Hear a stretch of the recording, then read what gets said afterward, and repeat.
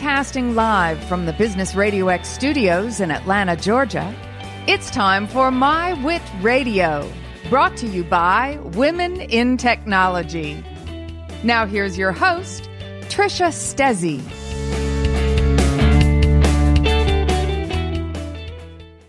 Good morning, everyone. Welcome to Women in Technology's monthly show on Business Radio X. This is Tricia Stezzi. I am so thrilled to have my guest here today that we're going to learn a lot about diversity and inclusion, and that I feel that this is a perfect topic with us here to talk about today on Women's History Month and how that topic affects everything really, but also especially in the technology world. But let me back up and first say, why are we here today? We're here because of this amazing organization, Women in Technology, which empowers girls and women to excel in science, technology, engineering, the arts, and math from the classroom to the boardroom. And I'm actually the volunteer program director for one of our programs called WIT Forums, which is a gathering of technology professionals. About once a month on Wednesday mornings, we get together for breakfast and have some amazing content. Our next WIT Forum is going to be about having a powerful presence as a woman in the professional world.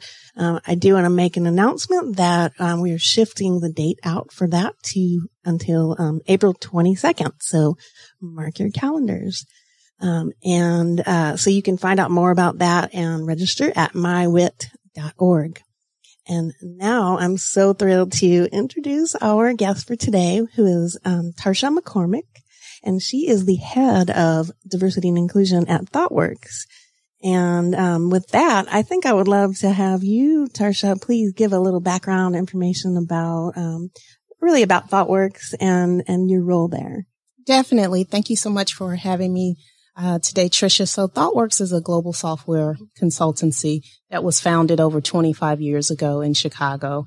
And since that time, we've grown to over 7,000 employees across 42 offices in 14 different countries. And what we do is we really help our clients solve their complex business problems where technology is the differentiator. Excellent. And so I read in your background, because we just met today, and I'm so thrilled to get to meet you, that you have been there since the beginning, right? So when the company was quite small and helped, guide the diversity and inclusion piece and others until this point where it's such a larger point.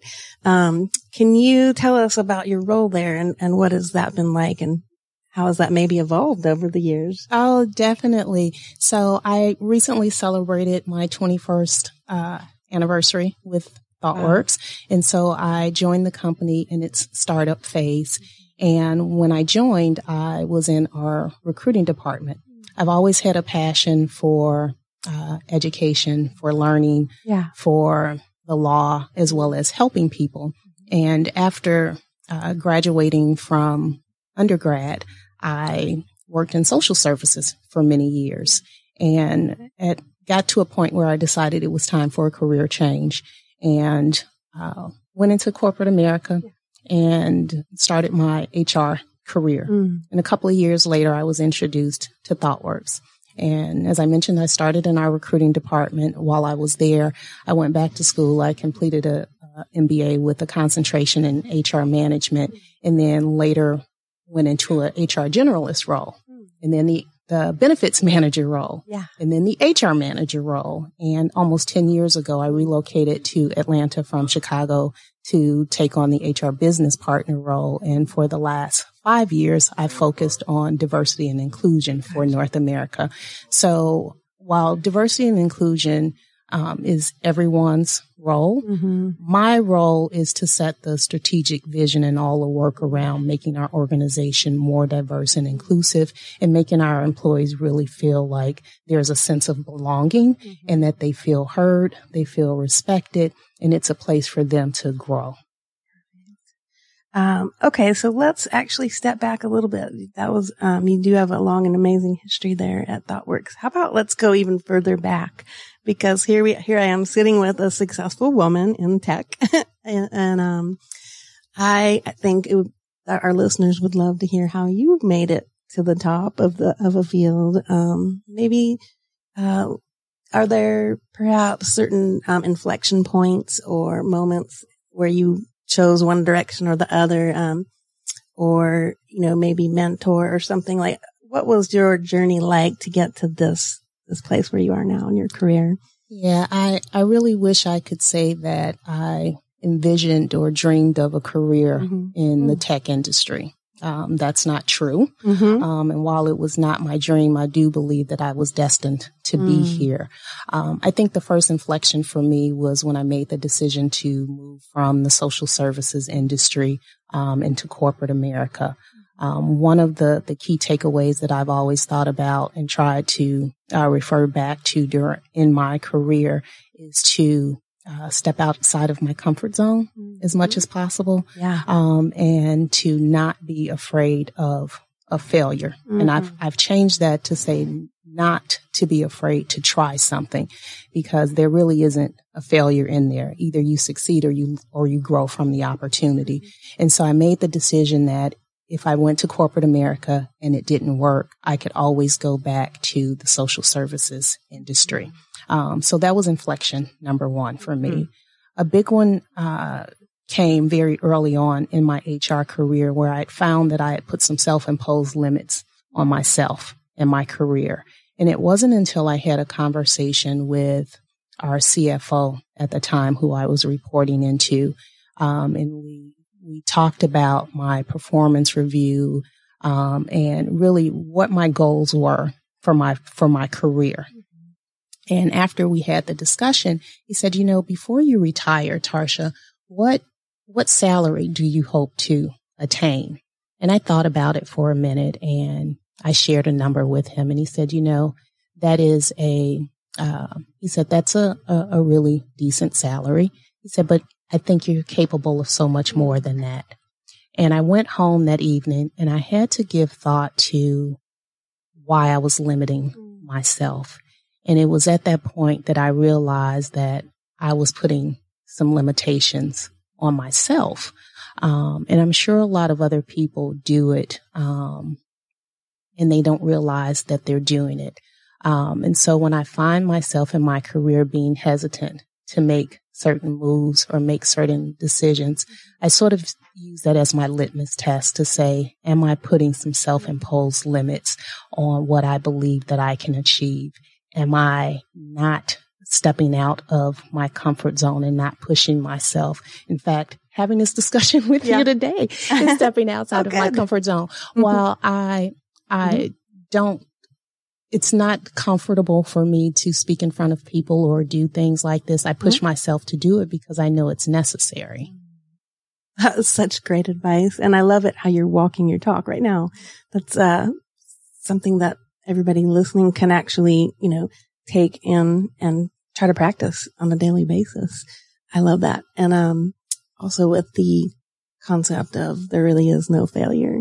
It's really, an iteration, if you will. And exactly. You think about it in the tech language, right? Like it's okay. What did I learn? And what's the next version of this? Exactly. What adjustments need to be made? Yeah. And move on to the next iteration. I know. And then the point you made, I think a lot of people, especially women, experience this, of the self-limiting beliefs. And sometimes I think it gets called imposter syndrome and all different types of labels. But, I feel like you're such a great example of pushing past that, and that, we should encourage people, and now we can mentor other people and kind of say how important that was. That one moment kind of changed so much in your journey. And so kind of sometimes we have to coach ourselves, and sometimes we're lucky enough to have someone push us.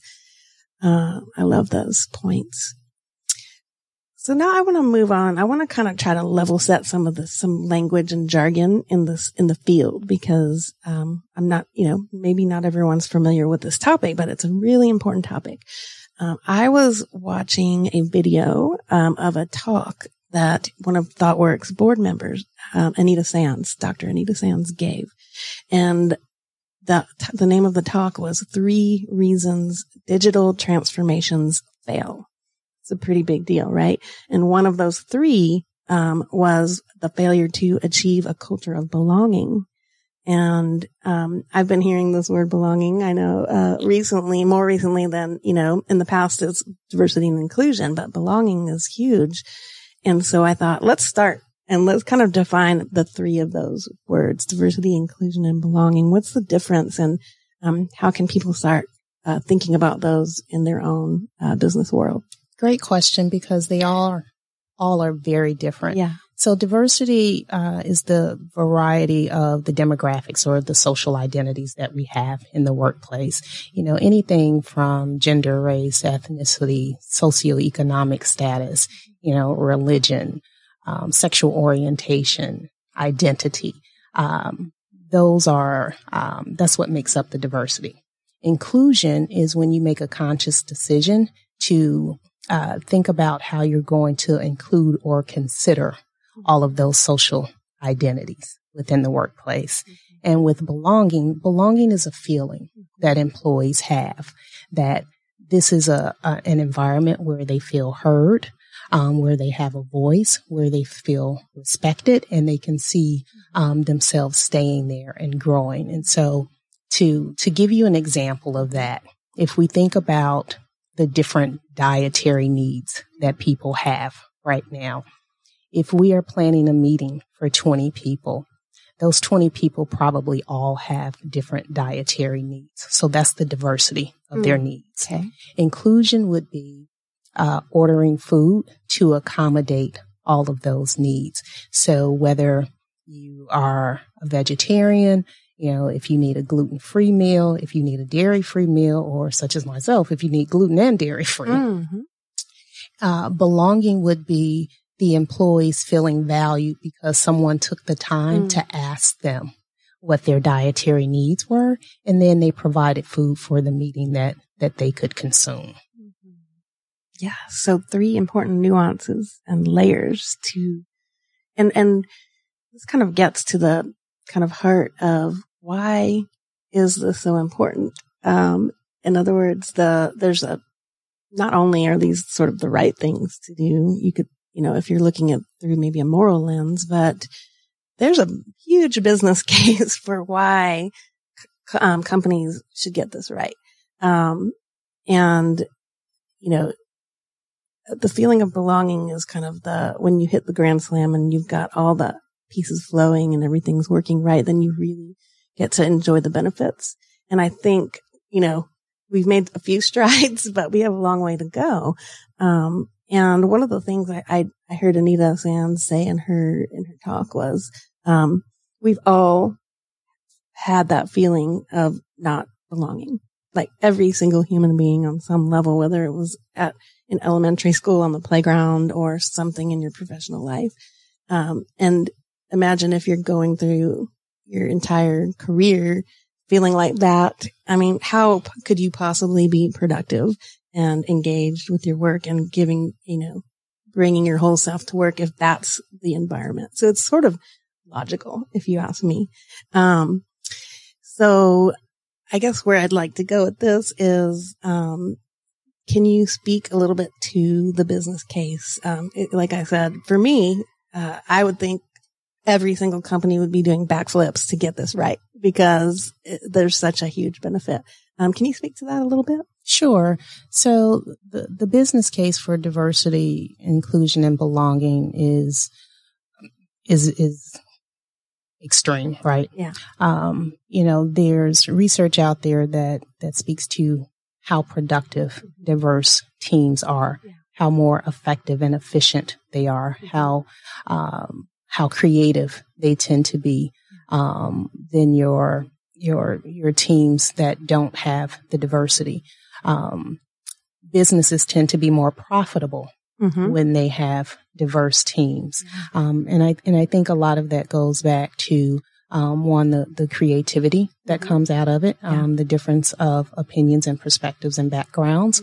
But also there's a morale, you have happier employees when they feel like they see themselves in an organization and that you really care about them. And so companies should really be more intentional about trying to create an environment that is not only diverse and inclusive, but one where their employees feel that they don't have to mask a portion of their identity when they come to work. And with so much going on in the world right now, we are impacted by what is happening in society, and you can't just simply check those feelings at the door. Right. And so we do bring it into the workplace. And as organizations, we have to figure out, a way to help our employees work through some of that. Yes, it's so true. And one of the other research points that I've read recently is around innovation. So kind of to your point of when you have a more diverse group of thinkers, whether that means their backgrounds on a particular topic or a cultural background, all different versions of diversity, it obviously leads to different types of ideas and different perspectives. And so there's actually a lot of research showing that the companies that get this right, they succeed in their innovation goals as well. Yeah, definitely. And I mean, we've all seen in the news where some companies have missed the mark by not having diverse staff in the room, and they have released some products that didn't go so well. Yeah, right. Yeah, exactly. Well, okay. To that point, I was wondering if you might have a few examples. So people listening might be able to try something that is tested and has worked. I mean, are there approaches or maybe an example of a program that you have found to really work? And I'm sure that this has to be customized, right, from company to company, but just to kind of inspire people with something that you have found to actually create this type of environment that is beneficial to all. Yeah. So, there isn't a one size fits all approach. Yeah. You really have to figure out what works best for your organization. But one of the things that I have found to be very valuable and effective for ThoughtWorks is to not take a top down approach. You really have to involve your employees. You have to speak to them about what is important for them, and involve the employees in a lot of the work that we do. And so we have created a diversity and inclusion council.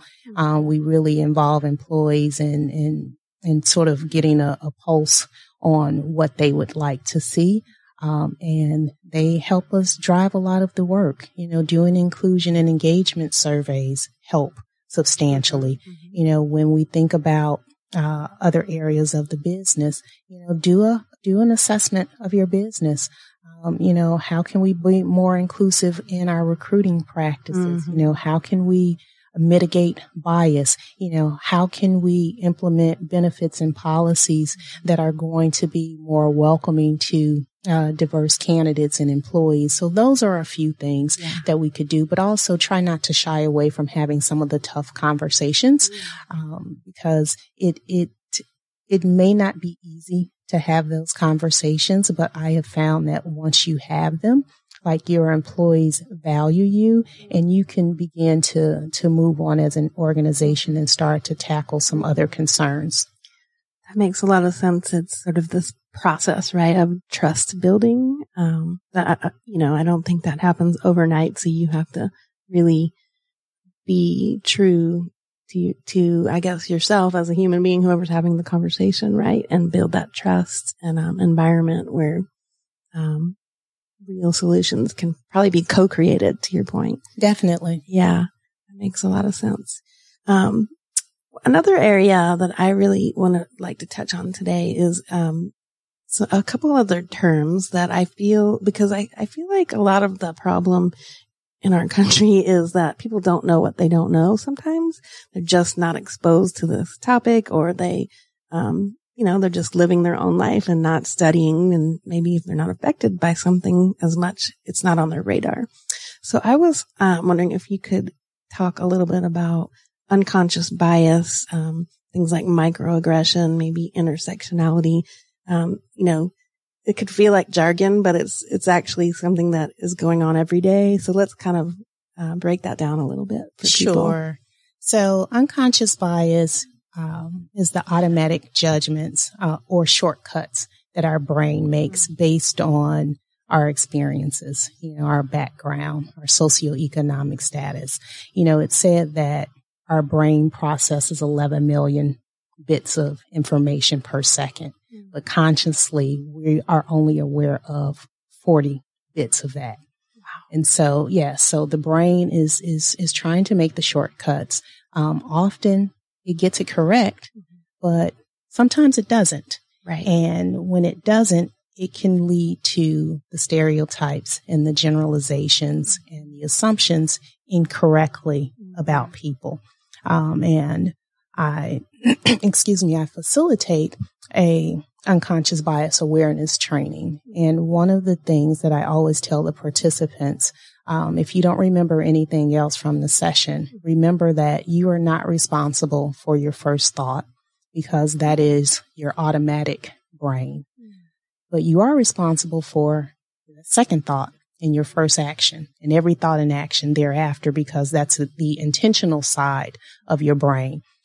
We all have unconscious bias. Like there's no way around it. But because we all have it, it's important that we try to mitigate it as best we can in the workplace so we can create an environment that is more diverse and inclusive where our employees feel like they belong. So microaggressions. Yeah. Microaggressions are the often unintentional comments or behaviors towards it's usually a person from an underrepresented group. Now, the comments are usually negative or derogatory, and sometimes they can even be packaged as a compliment because oftentimes it's unintentional. So I was once told by a white male executive that I had professional looking hair. Okay. Yeah, great, right, great. I have professional hair. Microaggression, right? Because the assumption would be that you would assume that I wouldn't have professional hair. But can you imagine the impact that it would have on someone if your leader, your boss, your manager did not believe that your physical appearance was professional? It could really stymie opportunities that you received. Yes. Right? Things like walking into a boardroom and assuming that the woman in the room is the administrative assistant instead of the executive. Right. Those are all microaggressions. And when we talk about intersectionality is the concept that we all have multiple social identities. So whether it is gender, it's race, it's religion, socioeconomic background, and all of those social identities intersect, and that one person's experience, just because they share one social identity, will not be the next person's experience. We're both women, right? But we probably experience the workplace differently, simply because I'm an African American woman. My experience may be very different than yours, right? So I wanted to comment on a couple things you said, which I think that was such important information you were sharing. I loved how, you said in your unconscious bias training, you kind of let people explain to people that the first thought is automatic, and then so they don't have to necessarily have this defensiveness of they automatically went there, but they're responsible for what comes after that, right? Because that's their actual choices that they're making. Exactly. Because I feel like sometimes right now, people are like dig in their feet and stand their ground oh no, I'm not doing something wrong. And I feel like almost just giving that little moment of saying, just recognize that it's not like a blame thing initially, but if you pause and actually check in with yourself, then you can make a conscious decision or recognition that maybe you actually were doing something that could be done better. I feel like that's a tool that seems really important because to kind of get beyond this defensiveness. I feel like that's, kind of stopping some progress. And I just love how you pointed that out to kind of open people's minds to, okay, instead of defending myself, recognize this is like a process that goes in people's brains, and that we have to take responsibility as adults to kind of educate ourselves as to, how we can consciously, have an open mind and improve our own actions. Yeah. And it takes work. This doesn't come natural. And so I also challenge the participants either during the session or when they go home to really think about some biases that they've discovered that they have, and really give thought to what is it rooted in? Yeah. Right. Because once you figure that out, like the beauty is you have the decision, you have the opportunity to make a conscious decision and really change your behavior. And again, it's not saying that you're bad because you have biases. We all have them, but we just have to figure out a better way to deal with them. I think you're so right. We actually had a session at WIT Forums recently on unconscious bias, and it was amazing because they were giving us different examples and testing the room, and we have even unconscious bias on like patterns of like numbers. I mean, it's not just the obvious things that we think, oh, okay, men versus women or one race versus another race, but literally like everything. It's just how our brain works. So it's almost freeing to recognize like we're kind of made this way. For the reason you pointed out, it's just efficiencies in our brain. But beyond that, it's our responsibility to take a look. It's almost like just getting that awareness is powerful. And then we can go about putting into practice some better behaviors. So I love kind of sharing that with the world. And so thank you for kind of taking us through that a little. So one of the things that, so in my kind of day job, I focus a lot on purpose. And, that's one of these things where to be most powerful, in bringing that to bear, it shouldn't be siloed into one department. And I feel like, diversity and inclusion is one of those things too. And so one of the questions I thought I'd ask you is to kind of make this real for people is, no matter what role you have in any business and what you're doing today, what's one thing that someone listening could do today to kind of take a journey a step further and, improving how they kind of operate in their world or in their office space, so that they're being more inclusive and kind of creating this environment of belonging? So a good rule of thumb for me has always been to envision myself or a loved one in a particular situation and think about how I would want to be treated or how I would want my loved one to be treated in a situation. And when I've been able to do that, it has helped me to be more inclusive of other people, but it's also allowed me to open my mind to different perspectives. And I know it sounds a bit cliche, it's the whole do unto others as you would have them do unto you. But it has really helped me throughout my career in HR and even in diversity and inclusion. And, I've found that I may not always agree with the perspective, but I can appreciate your perspective and I can have an open mind. And I do realize that there are more than one way to do things, and different doesn't mean deficient. It doesn't mean subpar. It doesn't mean wrong. It just simply means that because of our backgrounds, we all have a different way of doing things, and there are many paths to get to the same destination. I love that. That's so easy for people to kind of recognize, right? So different isn't bad. Different is different. I love that. And so, let's kind of bring it back a little bit to women with Women's History Month and that focus have that lens this month. Do you have advice specifically for women who, especially in the tech industry, more often than not, they're maybe the only woman in the room or one of only a few, what has helped you receive the respect that you deserve? Or what are some tips you can give women, in that position, which is very common?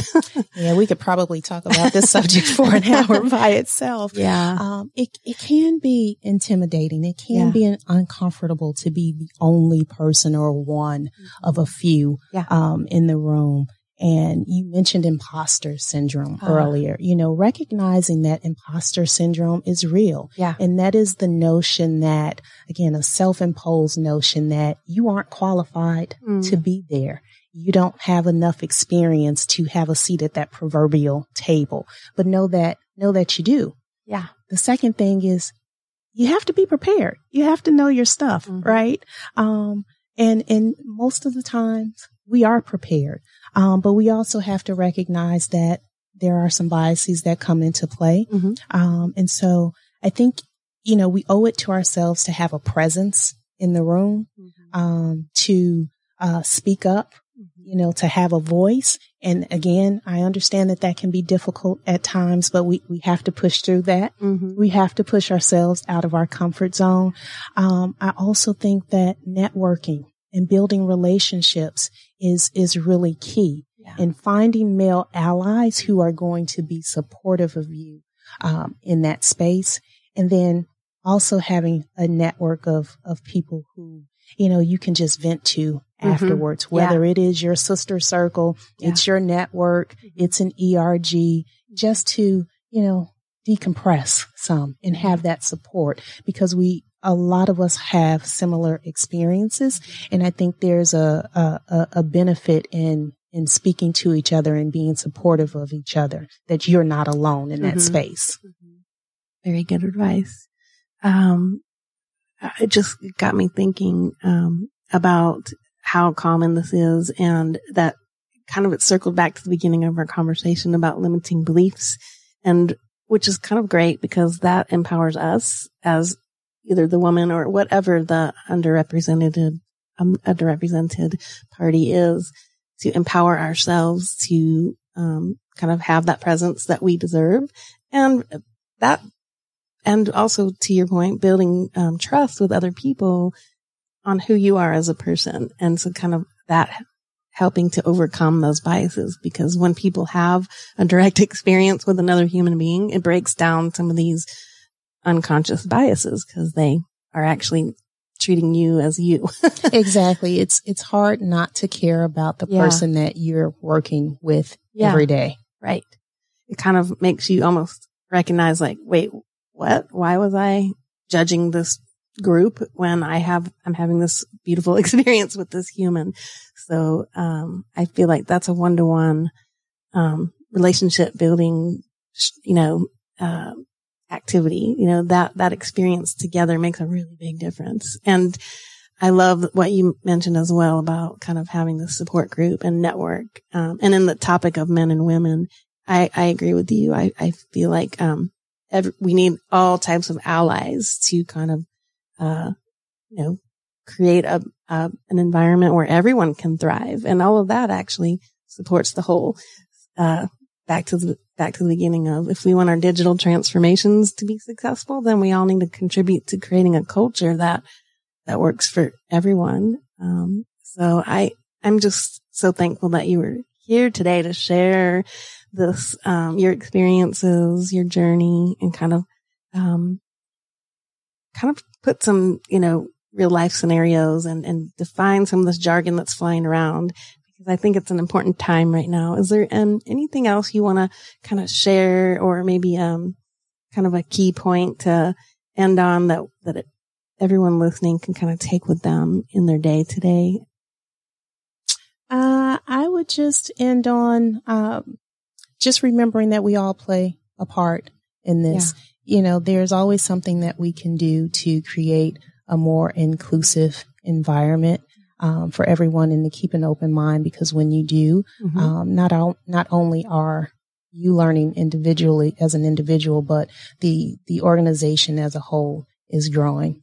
So just try to keep an open mind and remember that different doesn't mean deficient. Beautiful.